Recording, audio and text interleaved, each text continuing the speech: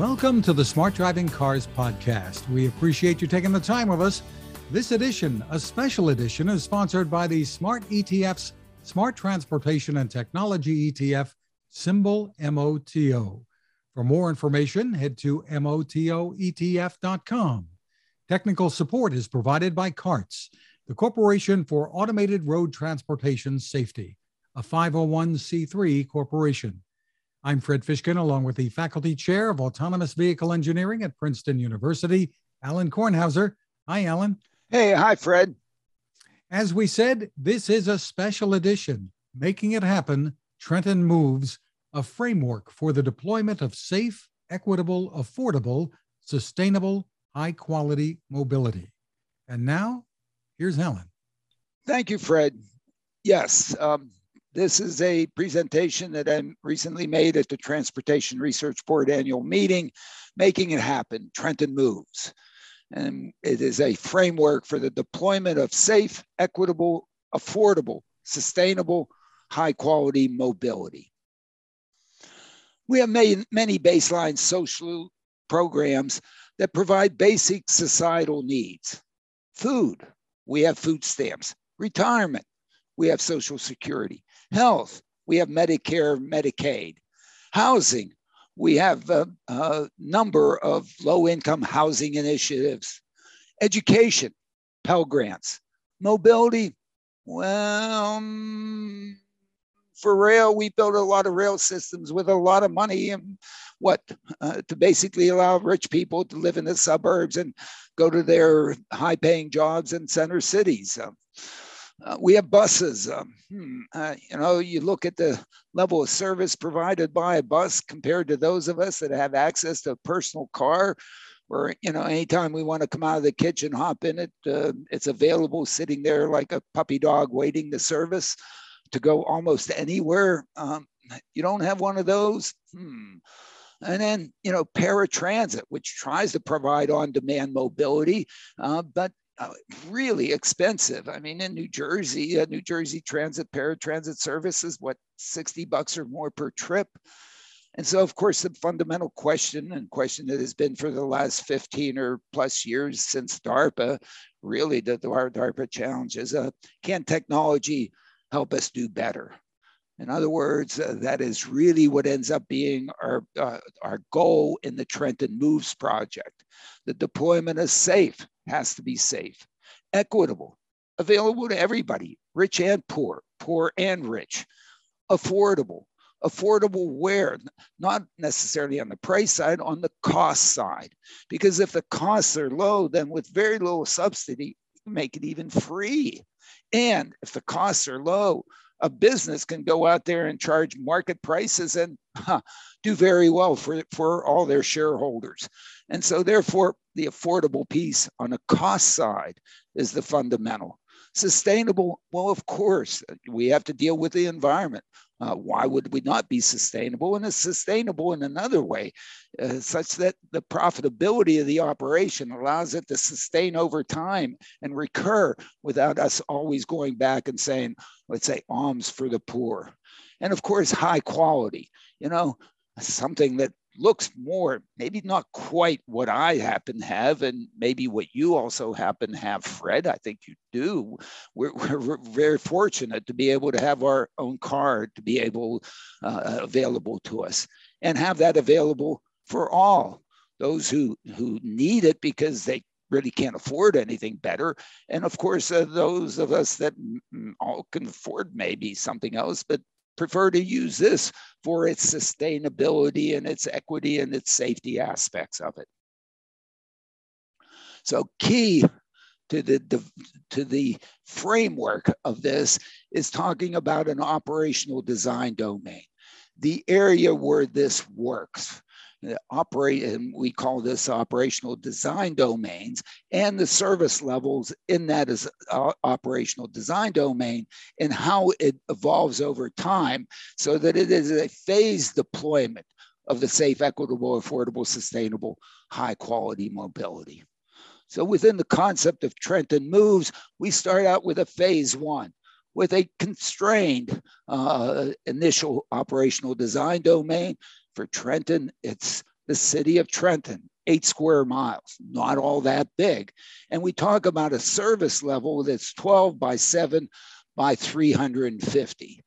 12 hours a day, 7 days a week, 350 days a year, not 365.25.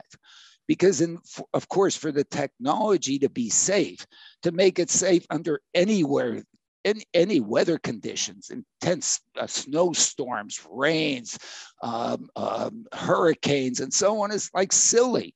Stay home. Snows, shovel the roads first. So in a sense, the aspiration here is to do it most of the time.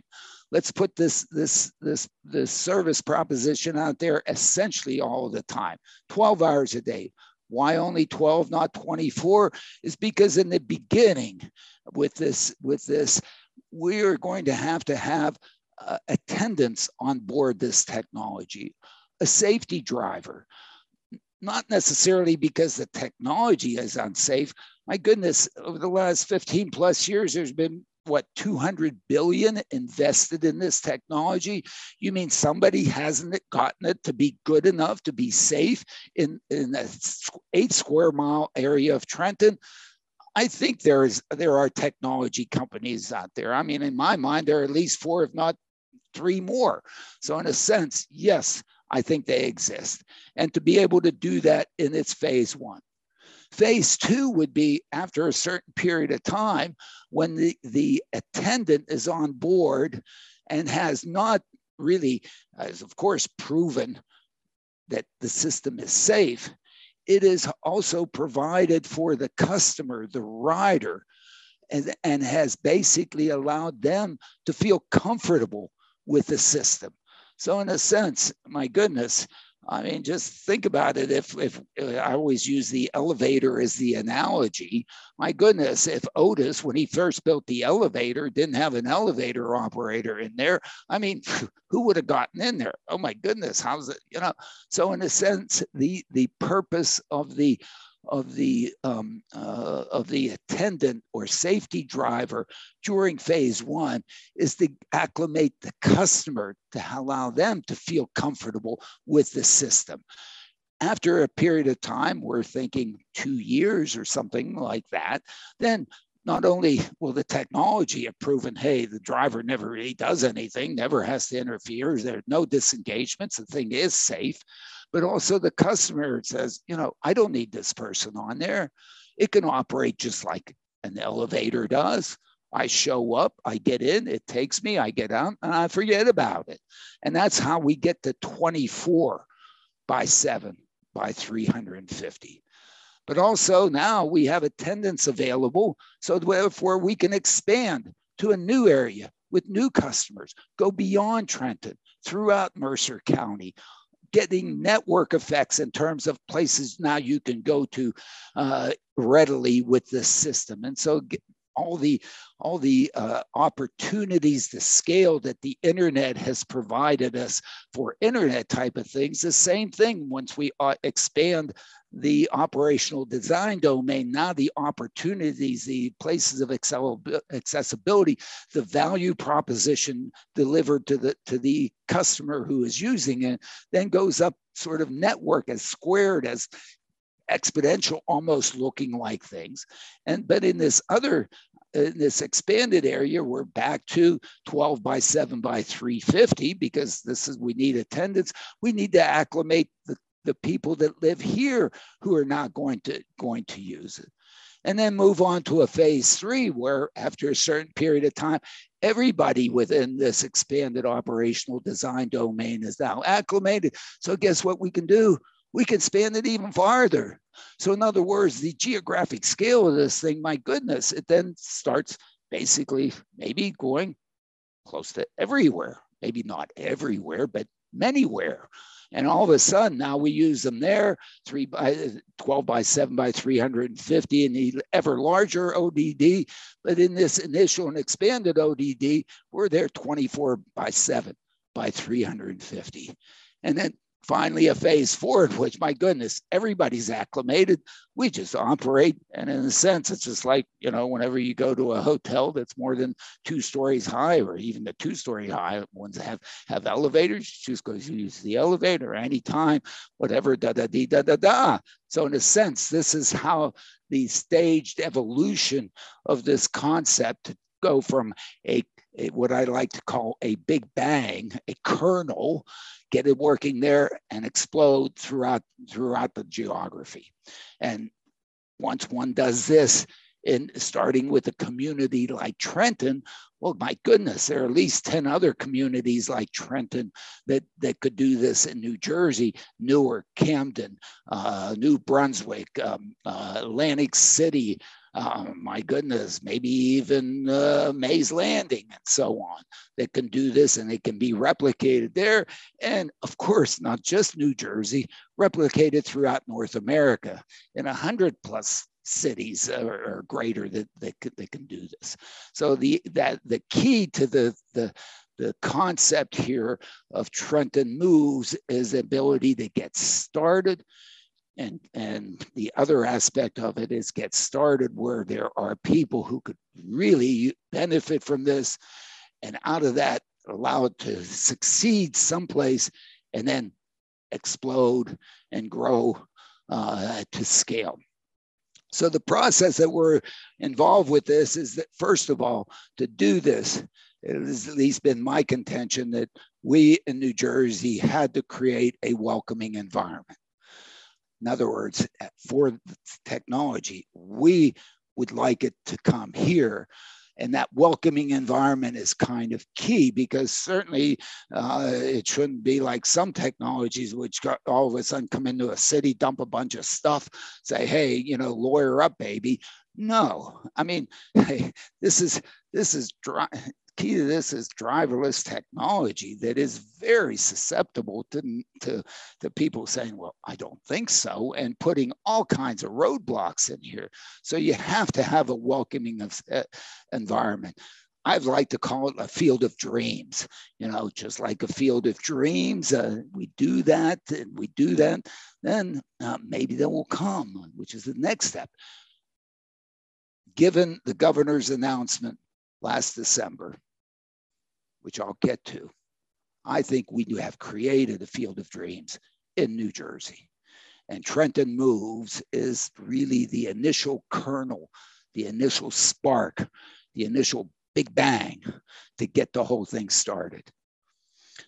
What this does is entice a feasible technology to come and play, just like in the movie.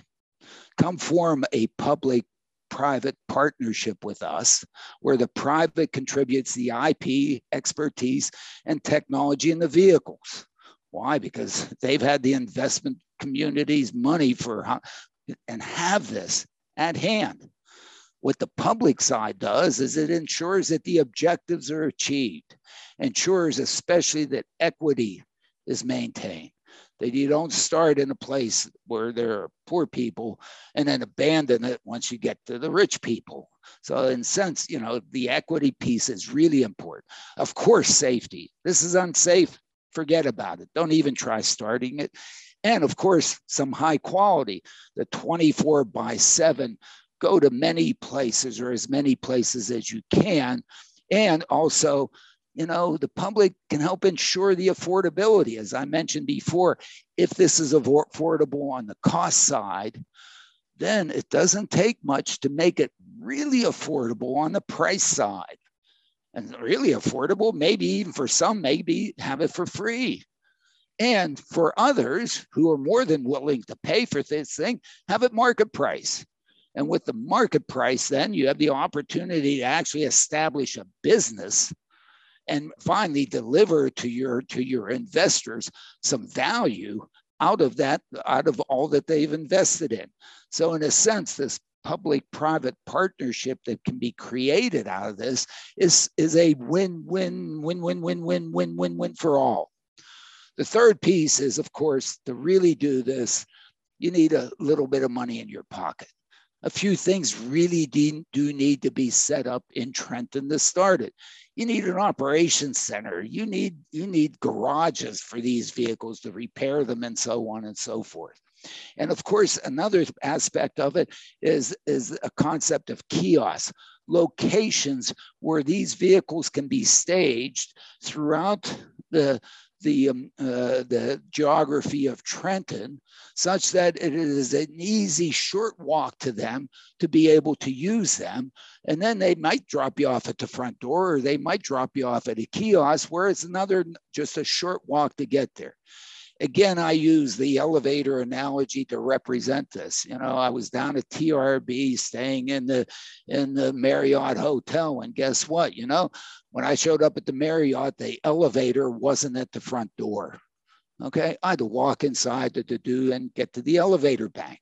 Then I got in the elevator, went up to my room. Well, my goodness, it didn't drop me off in front of my room. I had to get out. I was going to ask, is there a bus that takes me to my room down the hall? I mean, you have to go down the hall, okay? But what the beauty of elevators and elevator banks is that it's a natural attraction point for people to come and get on the vehicles. So my goodness, at least a couple of times, even with COVID, I had to share an elevator. Well, of course. I mean, why not? You know, we have masks on. What the hell? So, you know, get in together, and that makes the mobility really efficient. And, you know, one night I couldn't sleep, so I wanted to go out for a walk, 2 o'clock in the morning. It was available to me. Why? Because they didn't need an attendant there. It had nothing better to do than sit there again like a little puppy dog, waiting for me to want to use it. Same concept horizontally with these kiosks. They're locations in neighborhoods. And that's kind of a key piece. This is a neighborhood thing. And we, in terms of our working with this in the process with the kiosks, each of these kiosks are to be designed by the neighborhood. We all know where we live. If somebody comes in and says, hey, I'm going to plop something in our neighborhood, my goodness, we're having neighborhood meetings around here in the western section of Princeton. Oh, wait a minute. What are you doing here? Yo, you got to talk to us. Well, why should this be any different than in Trenton? Here, you know, we're going to provide a mobility hub, a place to congregate that's no more than 5 minutes walk to anything that it's serving. But darn it, that kiosk needs to be designed by the people in that neighborhood. And it should be what they want there. For no other reason that it's going to serve them. I mean, they shouldn't, hey, I think you should have this. Get out of here. I don't live there. People living there should say, hey, I want this. Great. Let's give you that. And by the way, since you wanted it, protect it, care for it, you know, keep it up. It's yours. And guess what we tend to do with our toys? You know, I don't think I broke too many of my toys. I took care of them, I think. I don't know, maybe my parents wouldn't say that, but I think I did. You know, but if they're not mine, geez, I don't care. So the kiosk is really important. So we need a little bit of money to be able to build kiosks in Trenton. It's 50 of them, and we'll get to that a little bit later. The other piece is probably, my goodness, sidewalks, walk accessibility need to be improved in many places, as well as some curb improvements, so it's easy to get in and get out of these vehicles. And since, like at night, there's not heavy use, but they're sitting around, just like my car's sitting around next to my kitchen downstairs, you know, waiting for me to use. They're going to be sitting around waiting there for you to use. And of course, to pay for the safety driver attendant to acclimate not only the vehicles, but also the customers, to be the welcoming person. Hello, knows your name, thank you, comfortable, and so on and so forth. You know, a greeter at Walmart. Why do they have greeters at Walmart? Why? To make people feel comfortable. Why not? Of course. They also have greeters, you know, at the expensive stores too, I think, you know, last time I went to one. Anyway, that's the process that we're going through within that. So as I said, to say a little bit more about each of the pieces, the creating of the welcoming environment, we believe that we've done that. We've done that because we've talked to numbers of Trenton residents about this, of the 90,000 residents. In each of these kiosks, 50 of them scattered throughout the 8 square miles of Trenton, basically a quarter of a square mile per kiosk. We talked to many of the neighborhoods in there. Every time we go there, I mean, in some of these neighborhoods, I tend to stand out like a sore thumb. I've been nothing more but welcome there. Okay. And they really appreciate what we're trying to do. Also within that is talk to the existing mobility providers that provide some of the paratransit service, the faith community, the business community, the senior community, the public housing coordinators and managers. Also the schools. Meeting with the school superintendent in Trenton and many of the schools, to me, is a key element of the welcoming environment, and gotten the junior and senior high school kids excited about this. Of course, this should be. This is a STEM opportunity for them to participate in that. And also, you know, kind of a key in Trenton is that if you live within 1.5 miles of your school, they don't provide any transportation services for you. You know, 1.5 miles is a reasonable hoof each way, back and forth to school for some kids, or even 1 mile each way is the same. So the idea is that, of course, this mobility system will be available to them. Take them to school. Why not? Take them to shoot hoops. Take them to go see a friend. Take them to go to the museum. Take them to a library. Take them to go get ice cream or whatever. Of course, why not? And so having the kids involved and seeing that this is for them, guess what they'll do? They'll protect this thing. They'll help a senior citizen on board. And, you know, in the acclimation period, if a father thinks that, oh, maybe this isn't safe for their child to go to school on, you can accompany them to school. And guess what? The system will bring you back home. Yo, simple.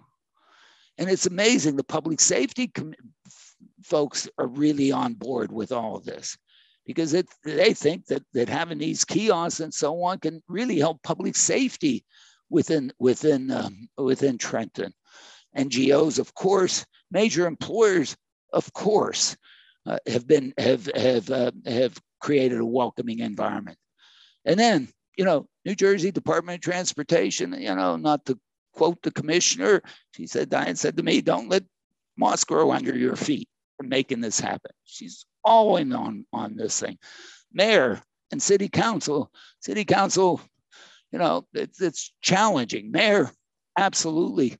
And motor vehicle commission. Why? You know, in the end, it right now certifies drivers, it certifies vehicles in New Jersey. Hey, these vehicles are going to need some kind of certification. The technology of the drive to make it safe. You know, these guys and gals over here at Motor Vehicle Commission are responsible for safe operation of vehicles on New Jersey's public streets, all on board, all part of the welcoming environment. Members of the New Jersey Assembly, members of the New Jersey Senate, and the governor himself. And the governor himself, in terms of doing this, you know, I'll get to it in a second, in terms of his public statement, his press release in December, absolutely on board and leading the charge on all this. But the key is that the whole field of dreams is there, not just at the top or at where the buck stops, but also at the very grassroots with the citizens in public housing and senior community, existing mobility providers, community canvassing. And the secret sauce of really getting all of this together is the direct community engagement, which we've been doing. I guess some of it I've been doing for 10 years, most of it over the last 5 years. is really a key part of getting us to a point in which we have a welcome environment in New Jersey. And as I look at the welcoming environment that we have in New Jersey, we have more of a welcoming environment, not that it matters, than probably any other state. Pittsburgh had it in spades, really did it well in Pittsburgh when Uber first showed up saying that they wanted to do driverless mobility in there. California, of course, has been in there. Why? To support all the technology development in Silicon Valley. Arizona, why is Waymo? I guess I just surmise why Waymo was in Arizona and Nevada. Why did they test first in Nevada? Why? One, nobody's there. Two, because they were welcomed by the governor. I think the governor welcomed them in Arizona. The extent to which the neighborhoods and all of these other levels have really supported, maybe they have, or maybe I just haven't read about it and so on. But in New Jersey, absolutely solid. Looking at any other state, no one, house claim, has as solid of a welcoming environment for this technology. And the technology to do what? It is key that it does safe, equitable, affordable, sustainable, high quality mobility. That's what we have a welcoming environment for. So the capstone of this thing has been the enthusiastic gubernatorial support. And one can read in Governor Murphy's press release dated December 6th, Murphy administration announces a request for experience and information for a project to create the first autonomous vehicle-based urban transit system in America. And as I testify before the Assembly Transportation Committee, I think that the governor was a little bit constrained in saying that it is the first in America. I went on and said, darn it. I mean, if the governor was from Silicon Valley, he would have really said, this is the first in the world. Nobody else in the world is talking about doing what we're talking in Trenton, providing mobility between these 50 kiosks anytime, any day for anybody, or at least in the beginning, 12 hours a day, 7 days a week, 350 days a year, to go from here to there, from here to here, to there, to do, for the whole city. So hopefully this field of dreams will entice and then allow us to select through a request for proposal process a capable technology entity to form a public-private partnership where, as I've said already, the private contributes their IP, expertise, and technology that is safe. If you can't demonstrate that it's safe, this isn't testing, this is deployment. You've got to justify and show that you're safe. High quality, in other words, it's on demand, 12/7, 350, and it can evolve to 24/7, 350, can get to the point in which the attendant is basically not needed. So why have them? Why? The reason you want to get rid of the attendant is to get the affordability on the cost side. Otherwise, my goodness, having a chauffeur, if that was affordable, we would have done that 100 years ago. There wouldn't be any need for this. Problem is it's not affordable, not on the cost side. It requires basically infinite subsidy. It's going to happen. The affordable is low cost of production. Okay, and I've already explained it 2 or 3 times. Sustainable, of course, electric vehicles, but also on a rideshare basis. If a vehicle can take 2 people instead of 1, hey, environmentally, that's half of the environmental and half the cost. If it's 3, divided by 3. It'd be nice if it was 10, but the problem is, when does that happen? Rarely during the day. And certainly not at 2 o'clock in the morning. So in a sense, when one looks at the peaking aspect of demand for mobility, okay, you have to be able to address that. When there's a lot of demand, absolutely, let's ride share. When there isn't, good, we'll take you anyway. You didn't have anything other to do with this. It's not going to sit around and do nothing. Certainly not going to sit around and run around empty. And on the public side, it partners with the private to formulate the operational design domain, the service, the pricing plan that achieves equity, mobility for all, affordability, low price where need be, and as I've said, market price elsewhere, giving the opportunity of the private to do a return on investment on its investors, which it deserves to get. So in other words, one is able to deal with this thing both on the public service and societal basis, as well as on a corporate base.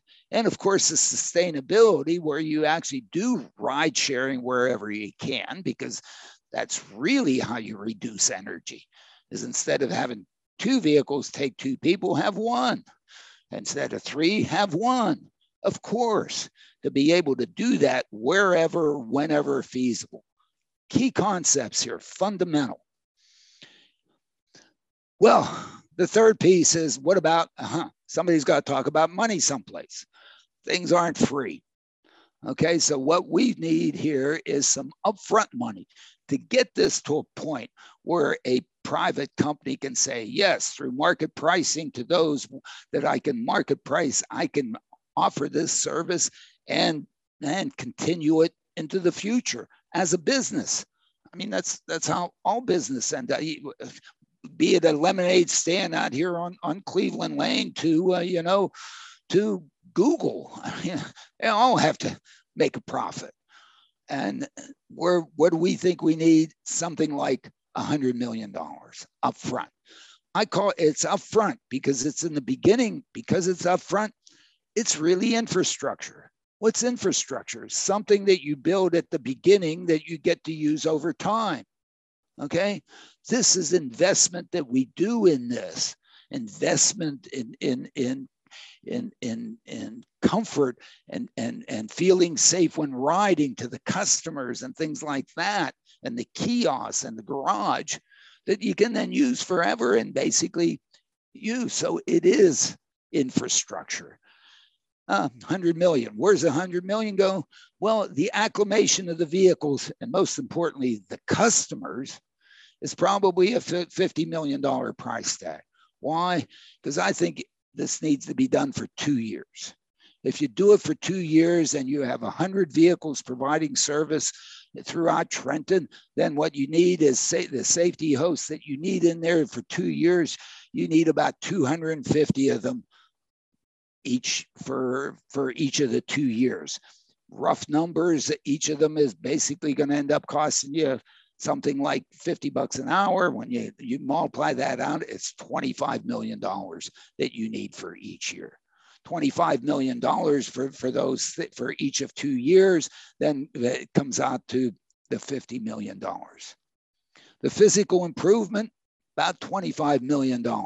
You need garage, operations center, those kinds of things to be able to run this. About 50 kiosks. What are they going to look like? Maybe something like this. I don't know, whatever the neighborhood wants. In terms of maybe improvements here, probably you need for that at least $200,000 per, that kind of thing. And then curb improvements to be able to stage the vehicles. 50 kiosks, 100 vehicles. In the middle of the night, you have 2 per kiosk. If that's really the way you want the deployment, deploy them. There may be more optimal deployment, which you put a few more down at the train station and only 1 at other places, so on and so forth, or you stage them nearby so that you can easily deploy them to a neighboring one. All part of the operation to come, but roughly, you're going to need those curb improvements. And, there's some intersections in Trenton that could use a makeover and some money in there. If you take all these together, probably need $25 million in your pocket to make these things happen. And then the other 25 million is for contingency. You know, it's not just that we're New Jersey, but, you know, things tend to escalate over time or whatever, and other things crop up and so on. So in a sense, this is not to be flippant about it, but in a sense, the order of magnitude that one's talking about here is $100 million. It's not 10, it's not 1, it's not 500,000, it's this, and it's not $1 billion, okay? This is to get the darn thing started. This technology hasn't started anywhere. I mean, you know, maybe Chandler, certainly hasn't exploded out of Chandler. And so, you know, my goodness, 200 billion invested in the technology, an extra 100 million to actually get it to work and get it to work for really provide societal value. Seemed like a bargain to me. Now, of course, I'm out there. I got to raise 100 million, and that's what I'm looking to do. So the evolving, what does this thing end up looking like? The evolving operational design domain, phase 1.0, is we do a verification of concept at New Jersey DOT headquarters, which is just outside of Trenton. It's a gated entity. It's not public roads. We can run these vehicles in here to really make sure that they, not make sure they work, see that they have a chance of working. They don't work in here, forget about it, okay? Then phase 1.1 is then to go out from New Jersey DOT headquarters and basically create a very small network that hits some major points and a few neighborhoods along the way that can provide service from there to the state house, to Trenton train station. Again, a proof of concept, initial pilot for a short period of time. And then go to the phase 1.2, the Trenton area operational design domain, which I would like to call a proof of societal value. In other words, actually go in there, at least designate where the kiosks are going to go, put them in there as fast as you design them and put them in there as fast as you possibly can. And then take this initial loop and expand it to, if you can see all the green roads that you would use, and make sure that the system can operate just on those roads. There are roads in between, don't need them there. These roads connect all the other ones, just need it to work here. Why make it work in more places? This allows connectivity from this one to that one, from that one to that one, from this one to this one. Somebody shows up here, needs to go there, boom, it takes them, boom, get there. And that then, as people come and use it, this proves whether or not there is any societal value. If it works safe, if it is beginning to be affordable, if it provides the high quality of providing mobility, essentially anytime, 12 by 7 by 350 between these points, and people like it and find it to be valuable to them, then of course we then can go to phase 2. We can get to a point, we remove the drivers, we then provide the opportunity in the initial network 24 by 7 by 350, and then expand throughout New Jersey County, throughout Mercer County, to all these locations, to Hopewell, to Princeton, to Lawrenceville, to West Windsor, to Hamilton, to Robbinsville, to East Windsor, and between East Windsor and Lawrenceville, and between here and here, and between there and and you can see the network opportunities here with a much larger fleet. And in here, we're operating 24/7. Any operation out to here requires an attendant, so we use the attendant in here and expand to that, and do out of this a proof of market. Because with this scaling, this is where the private sector company that started with us in Trenton can really begin to deliver some profitable mobility and justifications to its shareholders that being invested and working here is a valuable thing. And once you do that, you're successful here. Then you take this and you replicate it in Newark, you replicate it in New Brunswick, you replicate it in Atlantic City, you replicate it in Camden, you replicate it in Toms River, you replicate it in Asbury Park. You might even come down here in Cape May and May's Landing and so on and so forth. And replicate it in this is a proof of network scale economics. This is when the private entity is really returning some handsome returns to their stockholders, as they should be. So in a sense, it's an opportunity to start in Trenton and explode out and provide mobility to most of the 9 million residents of New Jersey. In New Jersey, every day, the 9 million residents take about 30 million person trips. That's a market that these folks can now address and provide mobility to. And my goodness, it gets to be a pretty big lemonade stand if you end up doing that, and worth pursuing.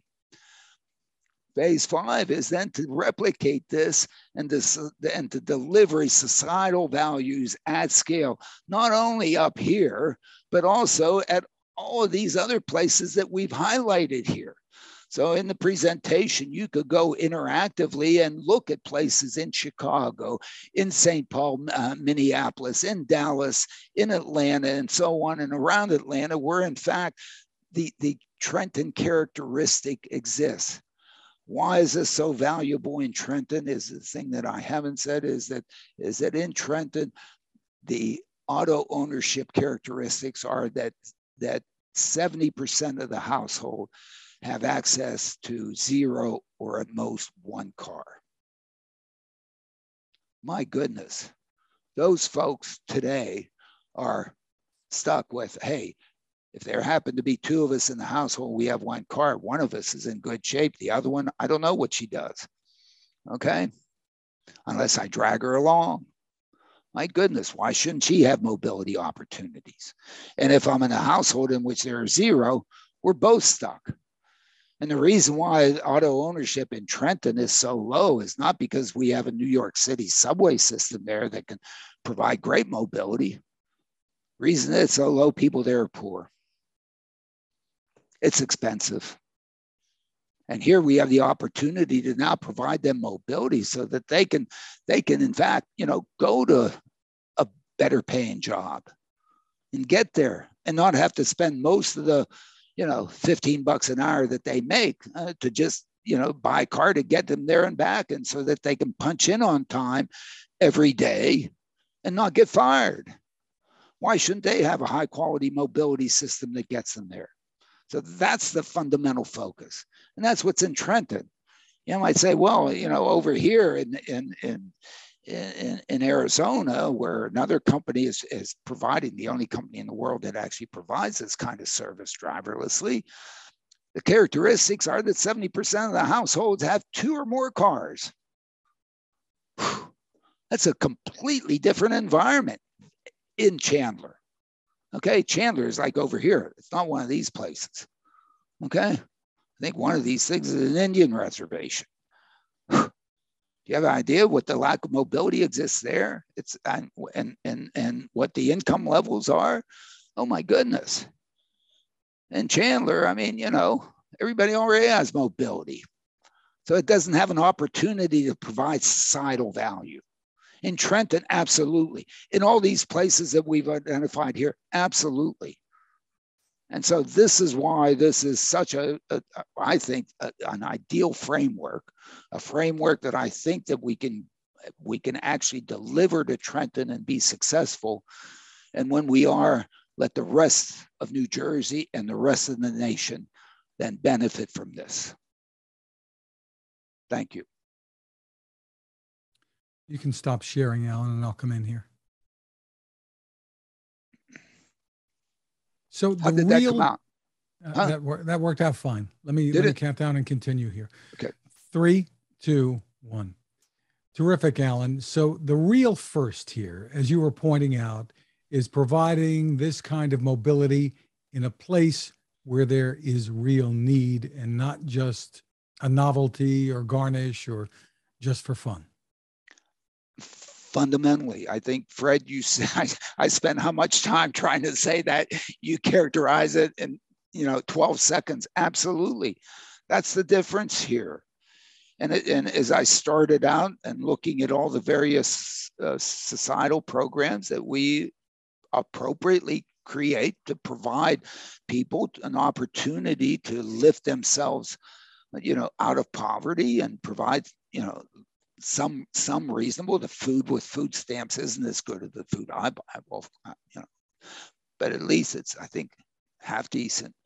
When you look at mobility, we've been trying to do this with buses, and it's really tough. Why? Because we don't have the concentration of being able to have, 100 people want to go from A to B together.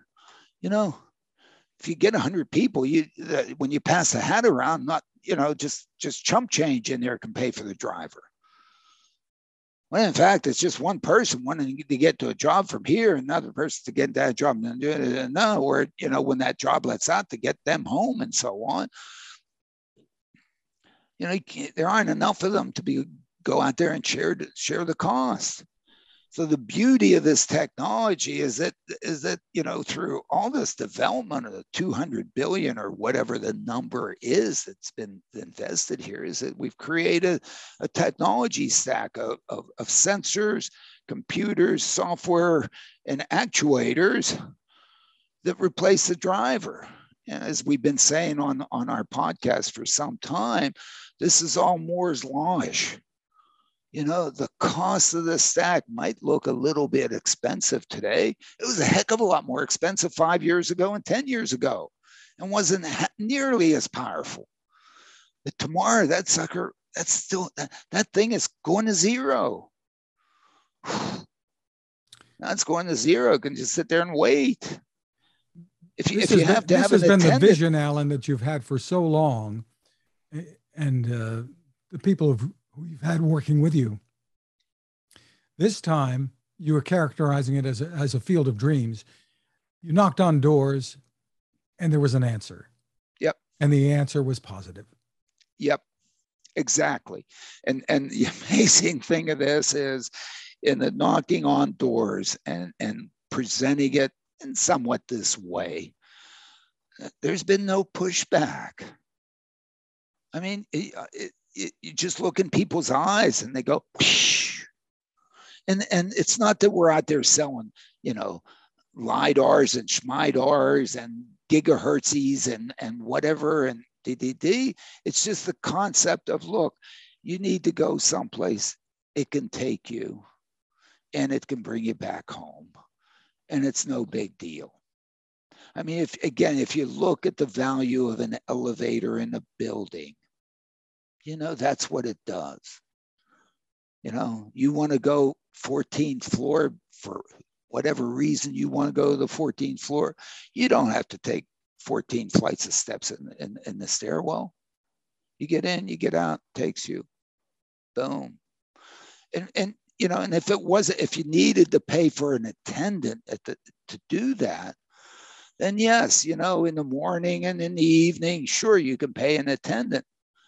But in the middle of the day or at 10 o'clock in the morning or at middle of the night or whatever, thing has to shut down. And if they wouldn't have been automated, I like to say, the New York City skyline would look like the Paris skyline, max 6 stories, walk-ups max. Now, might be a nice skyline in New York to have Paris skyline. I don't want to say, I think the Paris skyline is rather nice. Some people in New York say, hey, yo, wait, cut it out. Now just think what it can do for Trenton. It does it. Yes, Uber taxis are available, but they're high price items. It's not inexpensive. And for the things that you really have to do, yeah, maybe. But we do a lot of things, because they provide a little bit of benefit to us that improve our quality of life. Not every one of the things that we do is a grand slam. We do little things.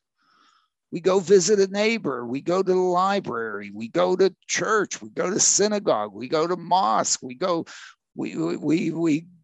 shoot hoops. We go to the store.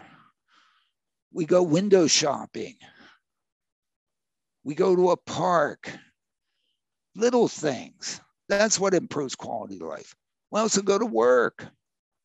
But somebody who lives in Trenton, and that's why we have to expand this beyond Trenton, but this is where this is where the real customers are, and this is where we begin. You got to begin someplace. Journey of 1,000 miles begins with just one step. We got to nobody's taken the first step yet, except in Chandler. And so the bottom line is this is an opportunity for the right people, the right company to come in and say, I want to be part of this. Absolutely. We'll see whether or not we built the Field of Dreams. I'm like Kevin Costner, you build it, they will come. I think this is an attractive opportunity for these businesses that to date have produced essentially zero societal value and made no money for investors other than a flip. Okay? Period. Now, at some point, SoftBank must say, how many people can we flip this to?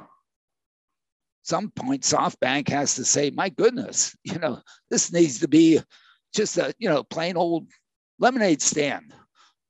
It has to have revenues greater than costs. I think, we are a capitalistic society, right? And I don't think SoftBank expects, public subsidies to support this. And even though the governor called it a transit system, because it provides mobility for folks. That's what transit is. Transit provides mobility for folks. Doesn't say, hey, to deliver mobility to folks, you've got to be subsidized and you can't do it on your own. No, it's just that the tools, the technology tools that transit companies have had to date hasn't allowed them to be able to get their costs to a point such that they can make a profit. Okay, it's not that they haven't tried. They tried desperately. It's not that they aren't smart. They're totally bright. It's just, my goodness, that, the big bus and so on got to have a driver. Boom. They even move the stuff around empty, during parts of the day just to keep it going because they really don't know where to park it, such that wait for people. Why? Because of the service, because of the technology. All of a sudden, if you put the technology as now a computer, and you don't have to worry about lunch breaks and you don't have to worry about 8-hour work sessions, geez, they can just sit around and wait. It's beautiful for this. And so the time is now. We have a summit coming up this spring in May. A lot we expect to happen between now and May, and it's time absolutely. To get on board. So what has happened to this point is that we've all worked to create a Field of Dreams. The Field of Dreams has been put together. The leadership of that Field of Dreams, the governor, the commissioner, the mayor, all are out there with this. The commissioner of transportation has put out a request for experience and interest in this from folks. That's due, I think, the 10th of February or so, and we'll get responses. We're going to do a summit. The fifth summit is going to be in Trenton. It's going to be at Trenton. It runs Thursday evening, Friday, and Saturday. Friday is sort of suits for folks like us to exchange and learn from each other. But Saturday is a festival, is a mobility festival, where I'm hopeful that those who have developed this technology will want to come and show it. And where is that going to be? That's going to be at Trenton High School, on the athletic facilities around that, under tents. Why? We're going to make it like a festival. Why is it important for the festival? Piece of this thing is so that the customer, the residents of Trenton, can go kick some tires, can begin to see some of this. You know, we're not Silicon Valley where these things sort of run around being tested all day long. And they haven't even come here. I think, you know, at the third summit, we had an Ollie. And, you know, that's about the extent of and maybe NVIDIA ran an automated vehicle around, and I did the DARPA challenges. But other than that, there's been none of this. Nobody knows anything about this, of the real customers, the people that can benefit from this. And so the Trenton Mobility Festival on the third day of the summit will focus on having people come to the high school to come see some of this stuff. And so to entice them to come, we're going to have bands playing and people juggling, and have it as a festival, as a community type thing, as a come and enjoy the day. You know, really inexpensive food, of course. I mean, to get any students to show up to anything I'm doing at Princeton, I've got to feed them pizza. They won't come. Well, why should Trentonians be any different? Of course, we'll do that. But the key value of that is that the technology people will be able to listen to the Trentonians, the customer, and understand what they would like to have. Because I don't think they've talked to them so far. Sure, they talk to, you know, suits. Sure, they look at themselves, what would I like? Sure, they talk to rich folk. Sure, we heard from Mary Barra at CES. Oh my goodness. Sure, we saw the chairman of the board of Daimler 5 years ago show up on the stage at CES. Those things weren't designed by talking to people from Trenton. Cut it out. So they need to come and listen to the people at Trenton. We're still at the beginning of this. It can be designed so that it not only serves the equity, it can really do equity. It isn't something for the 1% of the 1%ers. Okay? If the 1% of the 1%ers want something, they'll go get it for themselves. Thank you. Okay? They don't need my help. They don't need your help, Fred. Okay? They'll do just fine. Thank you. Okay? But this gives them an opportunity. So if they decide, no, we'd prefer to go who knows where the 1% of the 1%ers are, then fine. We don't want to waste our time talking to you. Okay? Because you're not going to help us make this happen. You know, you're not who we're welcoming here. Wasn't for you that we built this Field of Dreams. We want those that say, hey, my goodness, I'd like to provide mobility across the spectrum. I'd like to provide mobility to all 9 million New Jerseyans. I'd like to be able to deliver 30 million person trips a day and make everybody in New Jersey happy. Hey, if you're in the business of doing that, come. Shortly after the summit, we expect to have a request for proposal on the street, in which we'll look to see who wants to come form a public-private partnership with us to do this. And I think I laid out the framework here. You can understand a little bit as to, you know, what's fundamental to it. But that's what this is about. Now, are we going to be successful? I don't know. I don't know. Maybe not. But I think this is a way to be successful. And this is what we're trying here. You know, other people in other jurisdictions and other places around the world are trying other things. I don't think there's anybody trying to do it this way. And I think other people should be trying to do it this way, of course. I mean, you know, I'm not just thinking about this because, you know, nobody else has thought about it. I just think it's the way I would, and the people around us, the creators of the Field of Dreams have put it together. And we would love for you to come here and play with us, and I think deliver enormous societal value. The place to go for more information about all of this and to get in touch is cartsmobility.com, C-A-R-T-S mobility.com. All the information you need is there, and we look forward to hearing from you. Thank you to our sponsor, the Smart ETF's Smart Transportation and Technology ETF. The ticker symbol for the ETF is MOTO. More info is available at motoetf.com. Technical support is provided by CARTS, the Corporation for Automated Road Transportation Safety, a 501c3 corporation. You can find us at smartdrivingcar.com, also on Anchor FM, Spotify, TuneIn, wherever you get podcasts from. You can get your smart speaker to play us too. My tech reports are at techstination.com. I'm Fred Fishkin along with Alan Kornhauser. Thanks for listening or watching this special edition, and have a safe and happy year ahead. Thank you, everybody. Thank you, Fred.